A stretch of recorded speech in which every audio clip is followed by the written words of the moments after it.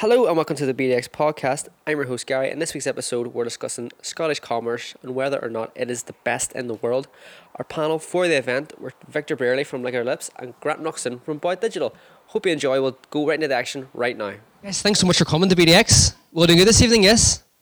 Do you like the setup? All very cozy around the campfire? Good. I'm Gary. I'm looking after you for the next hour or so. Now, usually in BDX, I stand and ask questions for an hour, and then people look really bored and leave. We're not doing that tonight. We're going to have an open forum. Obviously, I'll start it to get the ball rolling. We have two experts with us tonight talking about commerce. I suppose you all came here for some commerce advice, some digital advice. Yes, put your hands up if you did. Right, you can just go then. No point in you being here. No, I'm joking. Thanks so much for coming. Now, we have two great panelists tonight. At any point if you have a question, please put your hand up. We're recording this for the podcast, so I'll walk over, shove a mic in your face, and please don't get offended if I repeat the question. It's just we're recording over multiple channels. Things can sound really weird when people have two microphones and they're talking over each other. So just in case you ask a nice question and I look at you like this, and I make you say it again, don't worry. Now, to get started, hello panel. Hello, Gary. Hello there. Sorry, I'm interrupting your sip of the beer. We'll get started with this. Start with you, Victor. Would you please introduce yourself to everyone here in attendance? Let them know who you are, what you do, and what your background, if any, is with commerce. So, go ahead. Good evening. Good evening, Glasgow. Yeah, my name's Victor Brearley. I've got a company called Liquor to Lips. So we do drink stuff, mainly whiskey, but my background's checkered, for want of a better word. I've worked in design and advertising, going back to the good old days when newspapers printed using metal blocks. Makes me sound very old. That's because I am very old. Digital's good. I've got a bit of knowledge in that because probably was one of the very first companies to do major websites in Scotland when I was a younger guy. It astounds me that stuff we used to charge £200,000 for, you can now get for nothing on the internet, which is great. And I think that's sort of the theme for the evening for me, basically. Please. Hello, I am Grant Nuxon. I am the owner of Boyd Digital and lead digital marketing strategist for Boyd Digital. Over the course of Boyd Digital, we work for international clients, brands from the UK, brands from abroad, and we market them in every country of the world. At one point, I had a client in Mexico that we were providing work for, but the end client was in Canada, all done through Skype and at very odd times in the day. So it truly is a global market just now. Before starting Boyd Digital, I've worked in retail for some sort of fashion retail, BMOS and Endless Sports Direct. You'd never guess. So I've seen how these guys do it in an international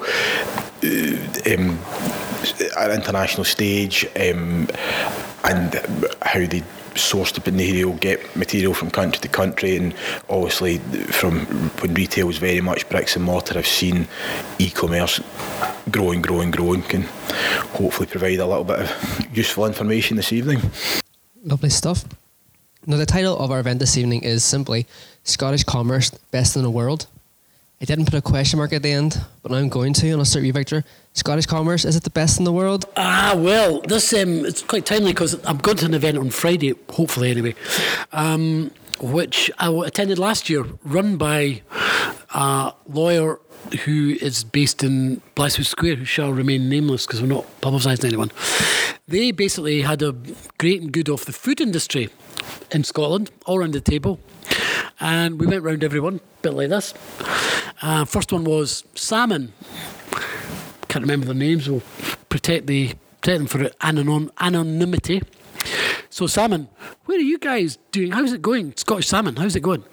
Well, we're probably about the best in the world at the moment. No, that's quite good. So we went to the next table, which was a guy who worked for the Scotch Whisky Association. Said, what's happening with you guys? What's happening with you? Yeah, we're probably doing about £5 billion a year. We're one of the most incredible spirits in the world. Probably one of the best in the world at the moment. Quality beef and lamb was next. How are you guys doing? Beef and lamb, what's the gig with you guys? Is it doing okay? Quite good? Yeah, we're probably about one of the best in the world at the moment.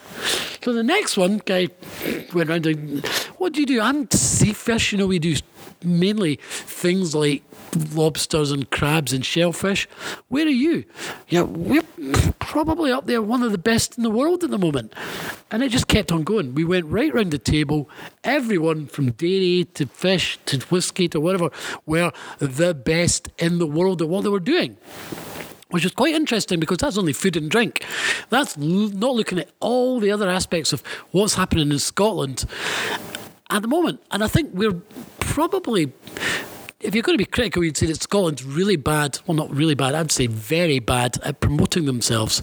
I think there's a lot of things we're doing. If it was any other nation, they would be shouting it from the rooftops. But we're not really very good at that yet. Getting better at it, but still not very good at it. Grant, your views? Yeah, I mean, to add to that, I think the kind of self-promotion is probably an issue for Scotland as a nation at home and abroad.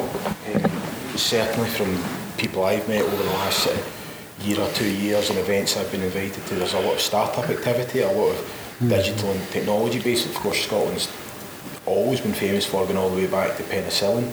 There seems to be a lot of really exciting developments in medical technology. Been to events like full-day events, and 2 hours have been dedicated to all the technological advances, whether it's software to make the hospital experience better, or sort of gizmos and gadgets. They talk now about the Internet of Things, where all these devices, whether it's measuring devices or whatnot, are connected to software and the internet. Doctors can monitor. One of the things, which was a Scottish invention, was a monitor that had some sort of crazy percentage of saving people's lives with heart problems because they wore it all the time, and as soon as there was some sort of incident that knocked their levels out as a precursor to some sort of attack or episode, doctors could get a message wherever they were via an iPad, and in some cases I think the device could be altered to either administer medicine or regulate heart rate. So literally, I think what you're saying is really interesting because the entrepreneurial drive of Scotland's never really been in doubt. If you look at, I think Winston Churchill said, out with the Greeks, we've given more to mankind than any other small nation, any other nation in the world. Never more than 5 million of us. We, at the present time, have got the world's biggest entrepreneurial accelerator working out of Scotland, a thing called Entrepreneurial Spark, just over at Dixon's Blazes. Two sides to it. You could argue that it was set up because a lot of people wanted to make themselves even more famous and get a knighthood. Maybe it might be true. Or the other flip side of the coin might say they're now in Brighton and Leeds and all over, probably going to expand. Well, they are. They're in India already. They're going to expand worldwide. We are telling people how to entrepreneur from Scotland. How did that happen? We're really incredible when a lot of things that people would always say, we've not really achieved much, we're underachievers. Football's a really good example. I don't want to go on about the football, but that's a very good example of us as underachievers and revelling in the fact we're rubbish. We're shite. We are. People have thought the Scottish football experience is great because we don't ever do anything. And I think a lot of people, when it comes to business, used to probably have slightly the same argument. But now, with so many different things, Entrepreneurial Spark's been one of them. All the food and drink, if you look at what Scotland's food and drink are doing, up in Dundee, what the digital market is doing there, it's not just all right. It's not just like quite good for Scotland, not good for Britain. It's world class. And that's what we need to get our heads around now in Scotland. We're not dabbling in it. We're not messing about. We're producing stuff that is up there with anyone on the planet. And you're talking about Palo Alto and all these places. The guys in Dundee, guys and girls in Dundee are doing stuff as good as anybody. Not Scotland, not Britain. And I think the whole referendum debate, doesn't matter what you voted, who cares? I had a certain angle I went down, we'll not speak about that, but a lot of the other people really have to look at the strengths of Scotland as a nation standing up, not as part of Britain, as part of the world. And whether we're independent or not, there is a lot of things that we need to do. I'm really specialising in one area, which is Scotch. Scotch whisky is £5 billion industry. It's, well, is there another? Probably not. If you jump in a cab anywhere in the world, Mr. Whiskey, Scotland whisky. bagpipes sometimes, tartan now and again. But generally, Mr. Whiskey, whiskey. And you think about it, that's amazing. We've got household names from this tiny wee country that if you go to see people in Manhattan or in China, wherever it might be, they are eulogising about a product that can only be made in Scotland. So you'll get people telling you about Glenmorangie or Glenfiddich or Ardbeg or Laphroaig or whatever it might be, all produced in tiny wee chilly outbacks of Scotland. And we've sort of allowed a lot of people to take that from us and publicise it. Digital footprint is what we're speaking about. To bring it back to the reason what I'm saying about this is we have got tens of millions of people in the world who are whiskey fans. Who owns them? That's the argument I'd ask. Who owns them? In the same way that Man United's got tens of millions of fans, who owns them? They're beginning to realise that's the secret. Digital footprint. Who owns the people that like stuff? It's always been there. When I was a wee guy, did a thing called the Scottish Beef Club. Was it the Scottish Beef Club?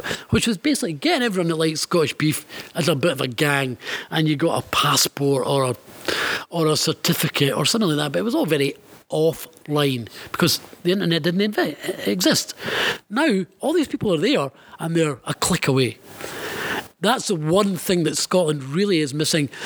Not for the digital technology or the folk in Dundee that are doing stuff. The people that aren't doing it, the people we need to convert are not the people that are doing it already, the young web natives that get it. It's the other folk that don't get it. That's what we need to convert to making digital the most important and exciting thing in Scotland. Because as soon as we do that, all these incredible industries that are doing amazing already, most of them are rubbish online. Scotch whisky is pathetic online. It's got absolutely nothing. I've got more Twitter followers than the Scotch Whisky Association. I think in whisky you're right. If you worked with some whisky companies, and there's some relatively small whisky companies that punch way above their weight in the digital space, and now they've slowly become as big or bigger than some of the established players. The likes of those younger distilleries like your Bruichladdis and your Colomans, whatever the sort of influence there, younger people, more digital savvy, there's definitely, I think, a big gap in these established businesses that should be doing better. How do we as digital marketing professionals help them achieve that goal? Yeah, but I think over and above that, what you hit on a really important thing there is the fact is that some of them are doing brilliant. Diageo are one of the biggest spirits companies in the world. Johnnie Walker, anyone know Johnnie Walker Scotch?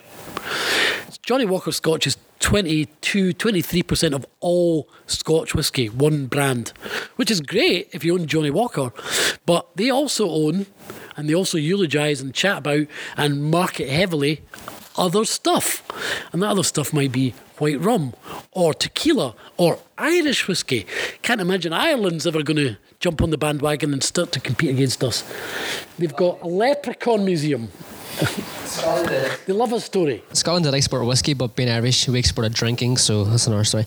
Now, based on the first point about self-promotion, Grant brought it up, Victor brought up, has anybody in Ireland got any questions about how to self-promote if you work in e-commerce, if you have a small product, a small business, an online shop? Anybody? I'll hand it over to you. Yeah. Oh, no. Oh, no, go ahead, it's fine. I don't mind. Well, it wasn't so much to do with, you were saying, if you've got a small business, you hit in the referendum. Again, probably don't want to get down the yes, no. Talking about we don't promote ourselves, but do you think that from a certain point we were kind of put down and told not to promote ourselves? Yeah, well, I think definitely. I think it's all about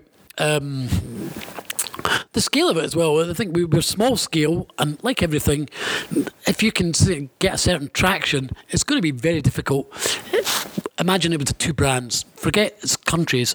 Scotland's a wee tiny brand, a whisky brand, trying to kick off, and Diageo or Johnnie Walker is the big brand. That's Westminster.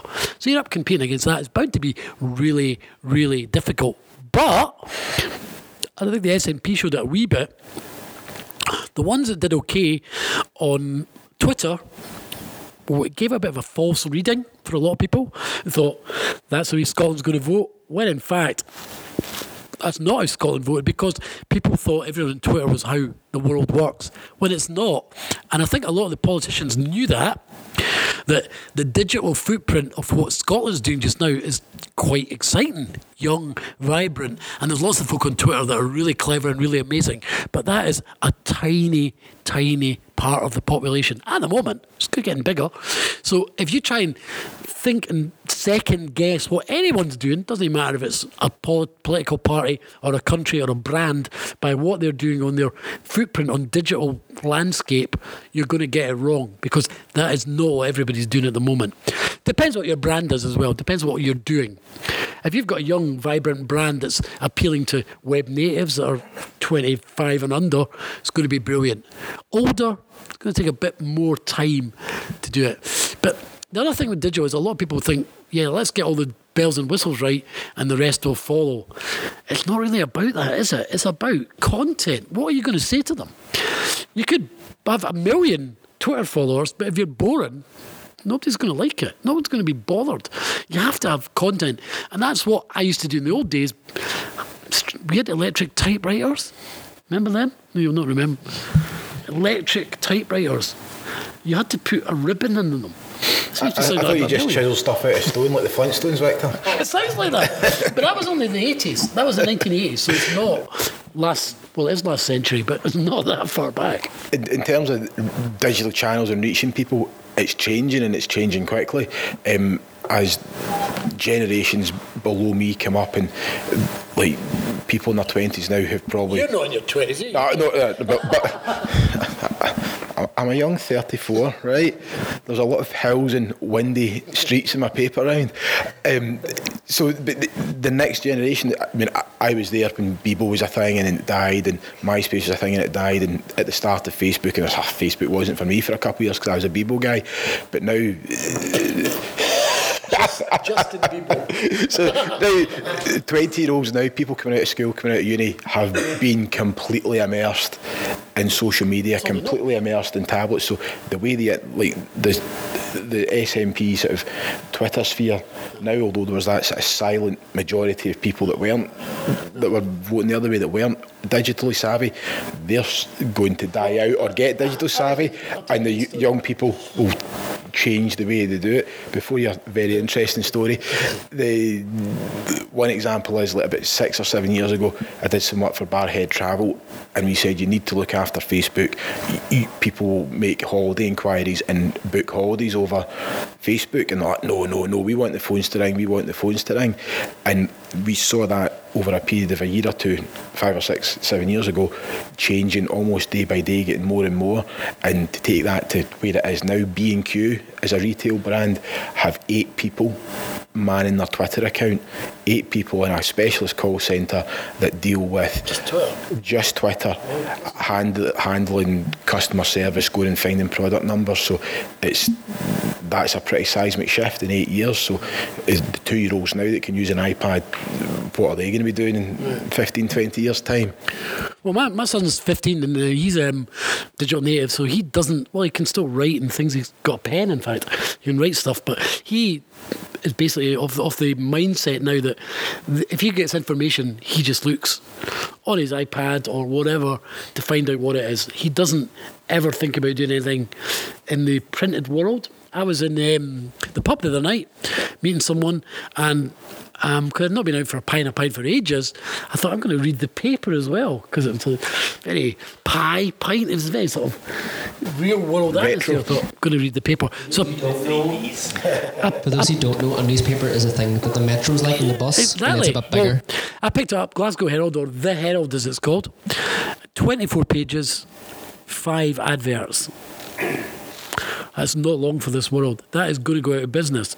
In fact, it cannot possibly make money. If you look at the amount of people they've got working on it, the amount of pagination and the adverts, it's not a sum. It doesn't add up.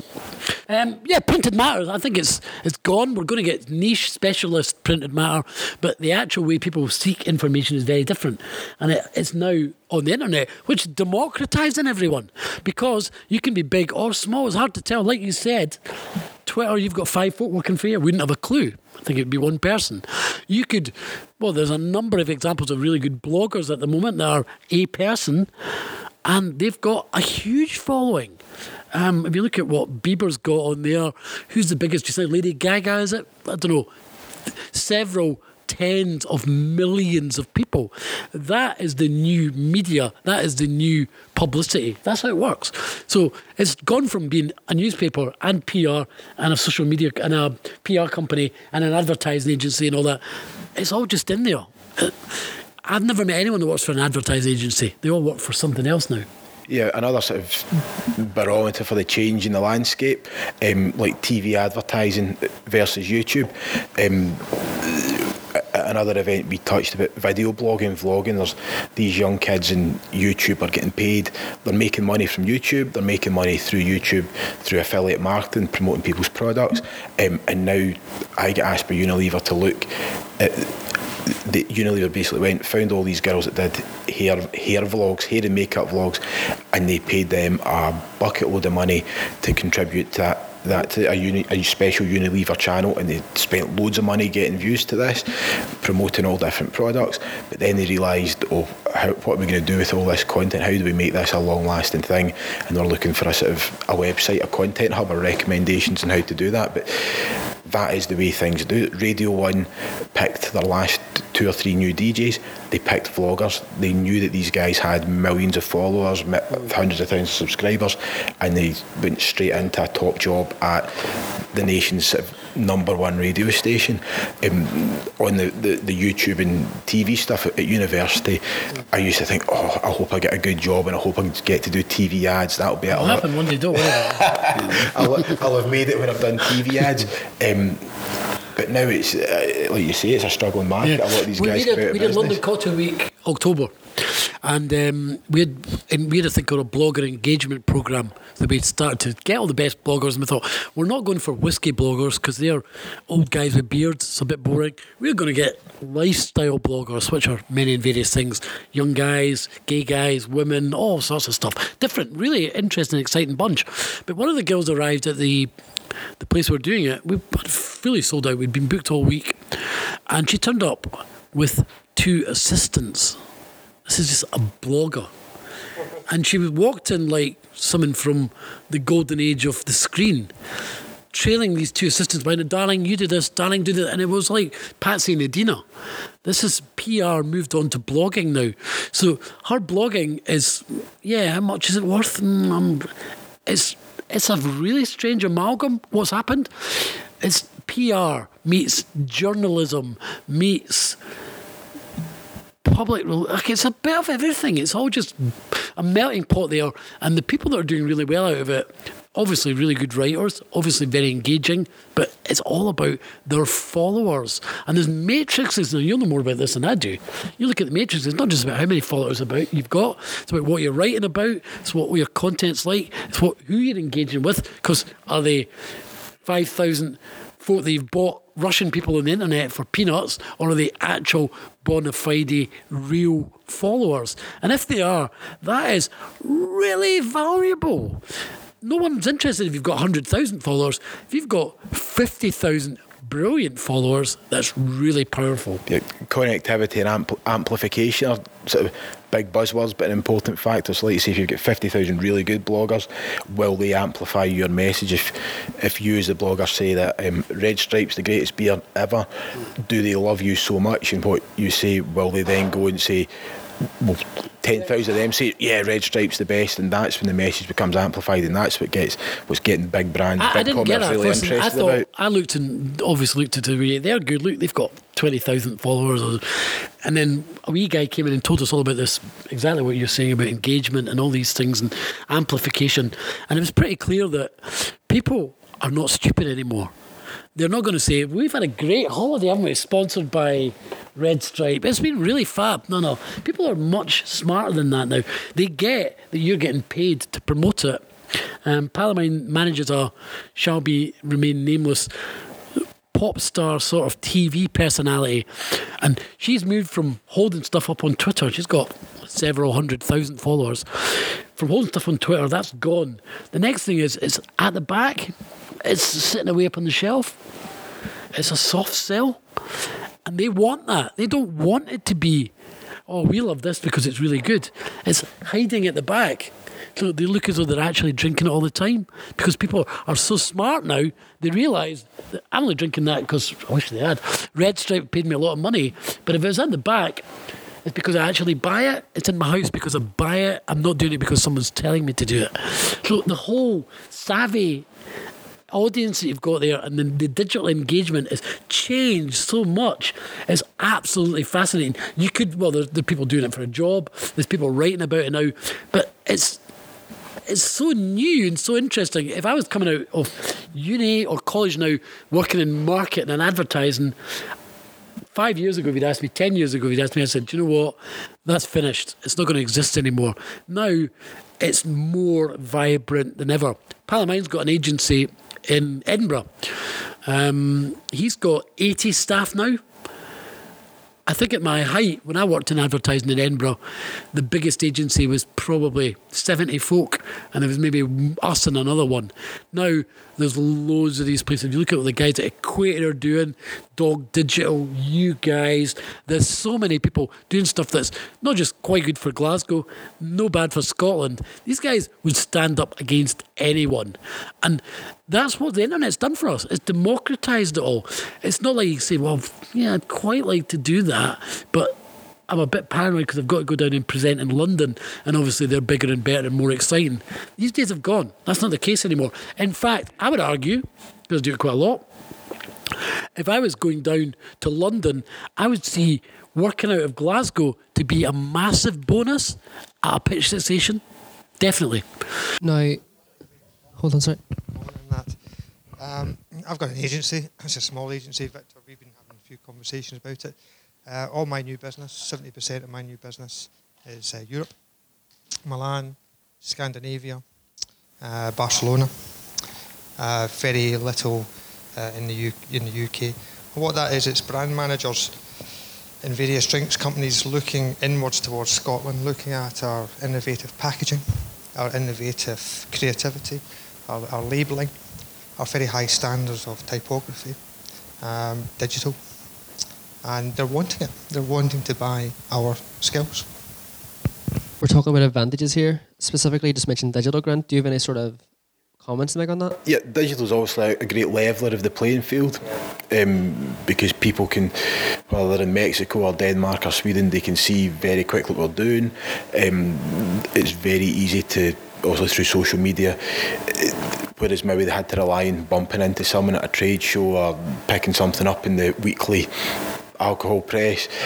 It's out there. And I think what Victor was saying there, and I'm seeing this a lot, is that Scottish agencies and Scottish design have a certain knack and a certain talent of tapping into markets and understanding markets that transcends digital, because we can do digital anywhere in the world, but they're coming to Scotland, Glasgow, Edinburgh, Aberdeen to buy our pure design skills, because we're producing talent through our art schools, and we're kind of trying to keep that as well. We've got a great talent. We've got a great talent. We've got really great art schools. And I don't think that's gone away. Yeah. And if you look at, I mean, I've lived up and down the country, and if you look at successful digital areas like Bournemouth at the moment is a very big digital area. Why is that? They've got a fantastic art school right on their doorstep. They've got Bournemouth College of Art and Design producing fantastic commercial students. Yeah, I think there's quite interesting two sides to that as well, how it's worked with existing hubs, which you might say Glasgow and Edinburgh are the sort of traditional ones in Scotland, how that's moving. 20 years ago, Dundee, what would think we were having a laugh if you said Dundee, Site of Discovery, digital maestros in Europe. I was there. Exactly. I graduated 89 from Dundee. I was the one. We've known that because we've been in the game for a long time, but we've known that the students coming out of Duncan of Jordanson or the School of Art here in Glasgow, they're as good as anywhere in the world. They're all running stuff now. Thanks. My name is Pete Moforth. I'm from Indes. We're an e-commerce specialist, and it's great that you guys are sort of talking about commerce and digital. But everybody looks at these subjects from from different positions. You know, we're a very long established e-commerce company. We look after many of the biggest e-commerce brands in Scotland that sell all over the world. And what I'm hearing here is a bit of a mismatch to our own experiences, in that a lot of the channels that are used are not primarily social. There's a great deal been talked here about blogs and about Twitter and the use of Facebook and so on. And these are and the quality of design, which are all about building fabulous brands. And as already been said, Scotland is full of fabulous brands. But it's actually where the till rings, who makes the money from the sales. And because we look after such a large number of e-commerce businesses, we can see patterns that spread across these different industries. And social, at best, is contributing 5% of total last clicks to convert. Most of the sales are coming in from Google shopping feeds, you know, wholesale marketplaces like Alibaba. The interesting point there, what you're talking about there, is that now, from when I started, we couldn't tell you what you were contributing. If I worked in an ad agency, no idea what they were contributing. Now you can actually quantify that exactly, not slightly. Absolutely. If you can't measure it, don't do it. Yeah, well, you can now. Part of the mantra. And the thing is, and if you look at the mix of channels that contributes to growing sales in these more technical areas of market, whilst on the social and the design side, I think Scotland ranks really, really well. And of course, we combine that with having fabulous products. The bit of the triangle that I think we're sadly missing on is on the more sort of technical sides of e-commerce. And we're finding that even Diageo, who you mentioned, they've opened up their e-commerce channel operating out of Belgium. You know, and if you mentioned Johnny Walker, you know, if you go to Alibaba, type Johnny Walker, I did it a few days ago, and you find that all the suppliers of wholesale Johnny Walker are in Singapore, Taiwan, Azerbaijan. It's all fake, you know, but the point is the people who are promoting these so-called whiskey brands are not in Scotland, and for some reason, maybe it's because they're low-tech and proud of it, or they've been doing it this way for 200 years, so why should they change now? And it's, you know, marketing is all about getting your products in front of people who want to buy. And that final step where people want to buy are on places like Google Shopping, you know, the AdWords that go around the side, you know, the Amazon, the eBays, and all the different, because people think eBay, but there's eBay.fr, eBay.de, eBay.jp, there's all these different eBays, all the different Amazons. And that's the kind of, if we want to sell our fabulous Scottish products all around the world, we need, as a first step, we need to make sure that our products made here in Scotland are promoted on all of these channels. What we need to do is use the C word, and the C word is collaboration. Because at the moment, we're tiny, right? 5 million folk. We can't do these things all on our own. And I think we've been a bit insular. Scotch whisky is a really good example of it. They've thought, whether it's out of Britain or out of Scotland, they've not really engaged with people all over the world. They are low-tech and proud. We work with a number of Scottish businesses. Incredibly so. And the reason why that is, that's my specialist area, so you've spoke to the wrong person. We work closely with John G. Russell. The reason why it happened with Scotch is that Scotch has been incredibly successful, and that's a great thing. But the problem we've got is that there's a lot of people competing against, not just against each other, they're competing against their own organisation. So if you make Johnny Walker, you're competing against other products that you make. Who does the digital landscape for that? How's it going to work? Or if you're competing with Gary, he spells it different. He puts an E in it. Yeah, exactly. Listen, the Irish whiskey... They can't even spell it properly. Yeah. The Irish whiskey phenomena is... There's plans for about 36 Irish distilleries at the moment. If you're... Well, Tullamore Dew's one of the Irish brands that's going through the roof at the moment. There's new distilleries opening in Ireland all the time. They're being promoted by the same people. Tullamore Dew is owned by Grants. Grants make Glenfiddich, and Grants make Grants whiskey, obviously, and the Balvenie and various other things. So they're telling you how amazing Scotch whiskey is. Oh, we love Scotch. We're spending a lot of money promoting the Scotch whiskey industry. but we're also promoting Tullamore Dew because we own that as well. And they've probably got a few other irons in the fire that they're looking at. And they don't need to wait 3 years for it to become whiskey. Exactly. They can bash it out quicker. If you're an accountant works for you, he would indicate right away, why are you guys spending all that money producing scotch when you could produce vodka or gin or tequila? But they are. With respect, if you look at the output of the new the Craft Distillers Association of Scotland, which is just launched, it's mostly gins because of cash flow, because you don't even have to wait for it to go cool before you sell it. But the thing is that if e-commerce is about money, it's about profit, it's about sales. And if people recognise that if we want to sell these fabulous Scottish products from here to the rest of the world, we need to start using these rather sort of technical challenges as opposed to creating, pizzazz on social media. That's an important part of the mix, but it doesn't make the tills ring. But what you do, I think what we need to do, and you've got, I totally agree 100% with what you're saying, but we need to stick to our knitting. We need to look at these things that we're really good at, which is the creative industries that are coming out. We're the best in the world at that, without a doubt. For a tiny wee country like this, we've created more than anyone else in the world. Fact. That's just there. It's not up for debate. That's true. If we can look at the skills that Scotland have got, then we collaborate with folk that are good at doing other stuff.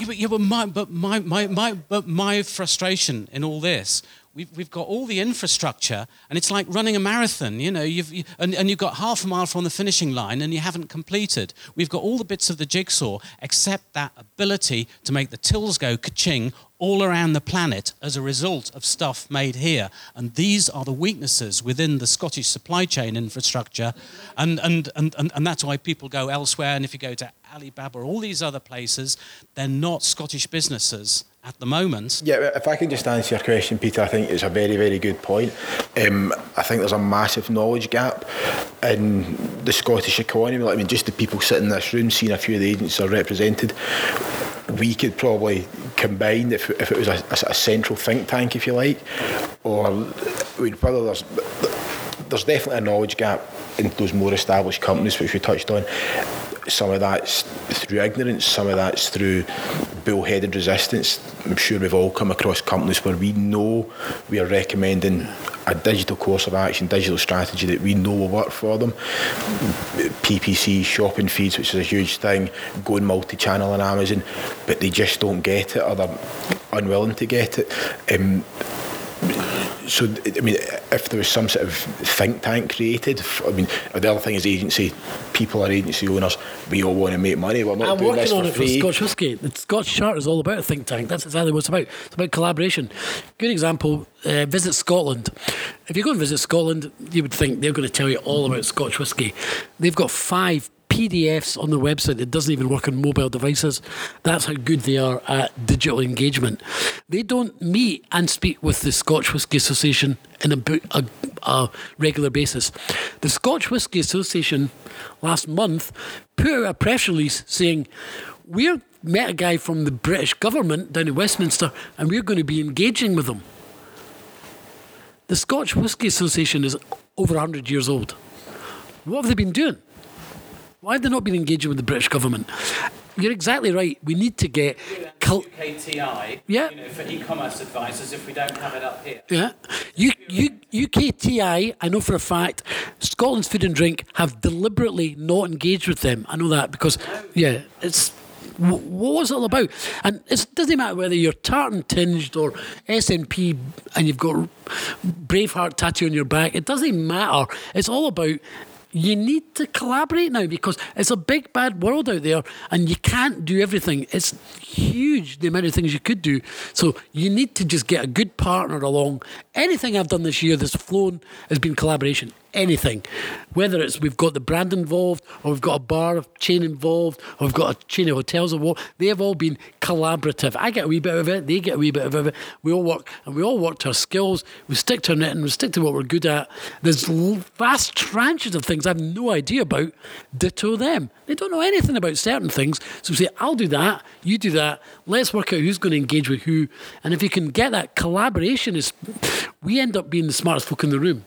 When you go down to London or you see what's happening over in New York, the people that are doing stuff in the room are usually Irish, they're usually Australian, or they're usually Scottish or Geordie, because they're nearly Scottish. So that's how it works. These are the ones that are kicking ass and calling a spade, and coming out with real world solutions. Instead of hanging around and fanning around, they talk the truth.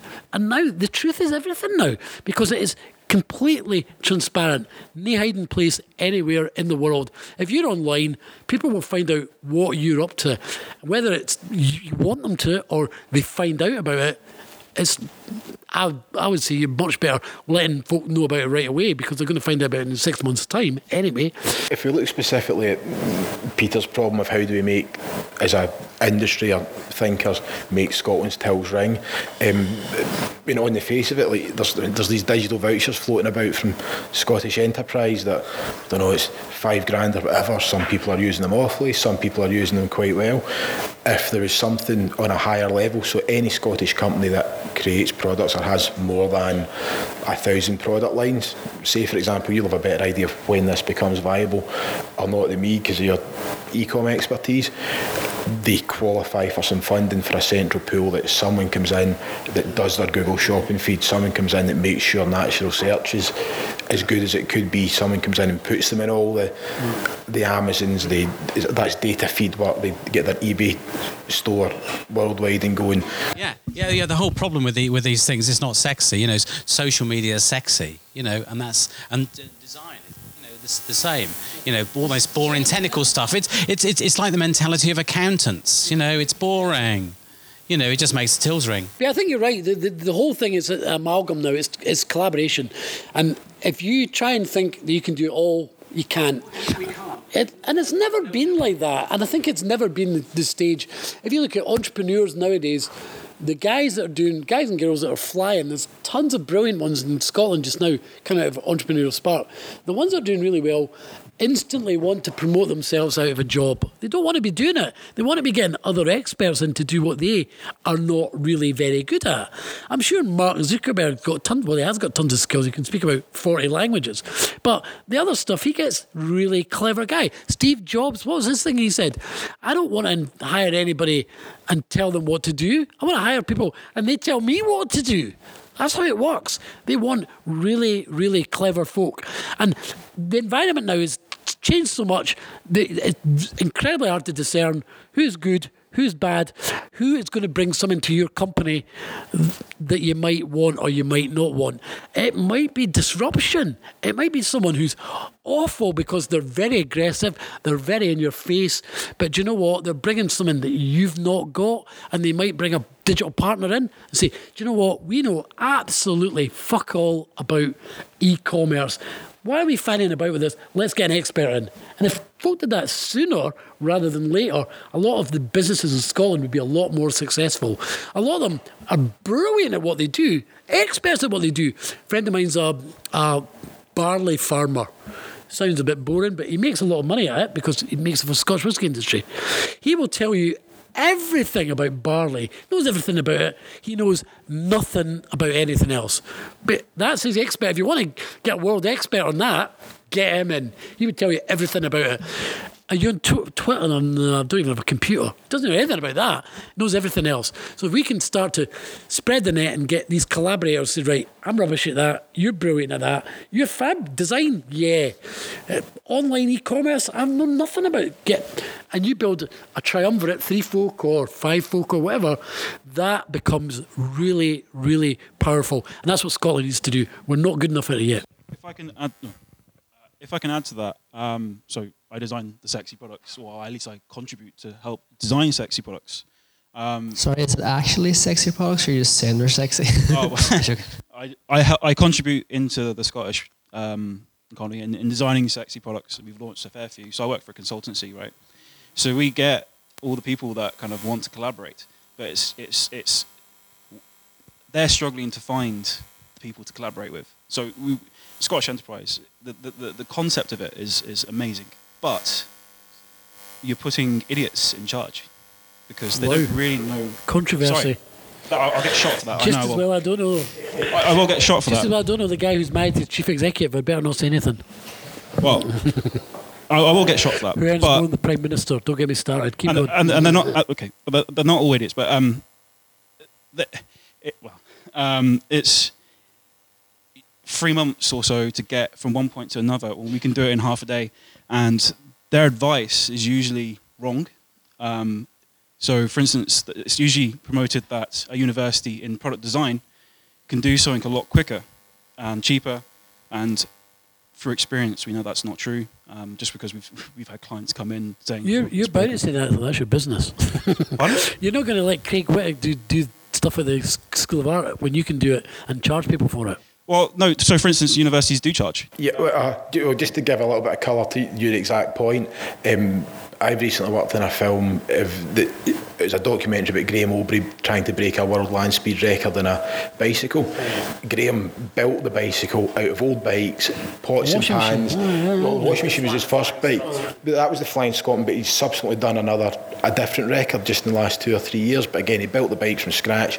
He paid £2.50 for a pair of rollerblades from Oxfam, and that became bearings. And this is a sort of lie in this bike, but this was all going swimmingly. And where it fell down and ultimately set him back by a year because he missed the event and had to do the next one, just because the School of Art were tasked with working out the aerodynamic covering for the bikes, the mechanics of which he'd built, and they got that wrong, and he ended up doing it himself. It missed it by a year, and he just went out there and did it. This is my main argument. So I completely agree about collaboration, and actually what we find is the best entrepreneurs are the ones that find the problem and understand that they can't solve that problem, and they come to people who can't find problems like us. Most of the ones I know, because I'm a lot older than a lot of the girls.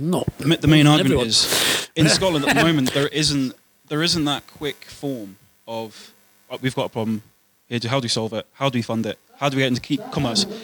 So, for instance, I've helped 2 new products get to market in the recent, and I've gone through the entire process with these people, and I can tell you, it's an absolute nightmare in Scotland to sort out e-commerce. But what it is because we've got a very puritanical nature, and a lot of the problem you've got is people have got a company and they see themselves as doing really great. So I've got a company now, magic. So you own 100% of it, you're the chief executive, the MD, whatever it might be. And you guard that fiercely and say, I'm not going to give that to anybody because I've set a company up. I used to come from Coatbridge or wherever they've been, and now I've got my own company. I'm not going to give someone 10% of it because I'm going to keep it all myself. And then you try and muddle through, and you probably might do okay because if you've set up a firm, you're fairly smart and you've got a few ideas. But we've still not got that, which is, the States are all over at the moment, which is they get the fact that I can't take this to the next stage unless I collaborate with him or her or develop it on. A lot of the successful firms out of California, you don't even see the boss. You're talking to the new enfant terrible who might be 22. They're the face of the company. They're pushing things forward because they're the smart folk. The boss might be really good, but he's a bit old and a bit of a fart. He doesn't really know about stuff. What he's good at is getting folk involved. And that's what we need to move the shackles away from that whole non-exec, beardy, old grey-haired guy that comes in and tells everyone what to do. It's not like that. Sorry, as a beardy grey-haired guy in his 20s, that's a bit offensive. You had a comment? I'd like to tell you a little story, a success story about collaboration, and it's making a huge and real difference. I sit on the board as a marketing person for Orkney Tourism Group, and it was about 2 years ago. We're all sitting around the table, and some chief executive somewhere said, we need more visitors to the islands. We need to up our visitor rate. What do we do? Do we build more websites? Do we Twitter more? What do we do? And it's a real room full of council people, Orkney Harbours, marketing people, and somebody in the corner said, do you know that something in the region of 100 cruise ships sail between Orkney and Shetland, going up to Norway and doing all the Nordic cruises? And do you know where they're coming from? They're coming from New York. And do you know what they're doing? Totally bypassing Scotland. And somebody somewhere got a piece of paper out and calculated that there was something like 100,000 passengers on these cruise ships sailing past Orkney and Shetland. So about 18 months ago, the council signed off, I think it cost them £5 million to extend Hatson Pier by about 20 metres. And as soon as they did that, all the Orkney Council people went out to New York, spoke to Fred Olsen, spoke to all the cruise companies. And this year we've just booked in 56 cruise ships. We bring in 76,000 extra visitors to Orkney. We've calculated that's about £7.7 million spend on whisky, teas, coffees, scones, and people walking down Kirkwall High Street. Now, the real collaboration here is not just bringing in people, because people want to come to Scotland, we know that. But the joined-up thinking and the magic here is that we now sit every month, and I'm part of that. I'm a non-exec, and I sit on that board. And we now have people on the ground knowing exactly when we're bringing in 1,000 people off this cruise ship. It might be, we've got Disney, we've got various cruise ships. We know the minute that they arrive. We've got buses. We've got meet and greet people. We've got people pointing, go that way to Highland Park, that way to Scapa Distillery, that way to Kirkwall High Street, go and spend your money.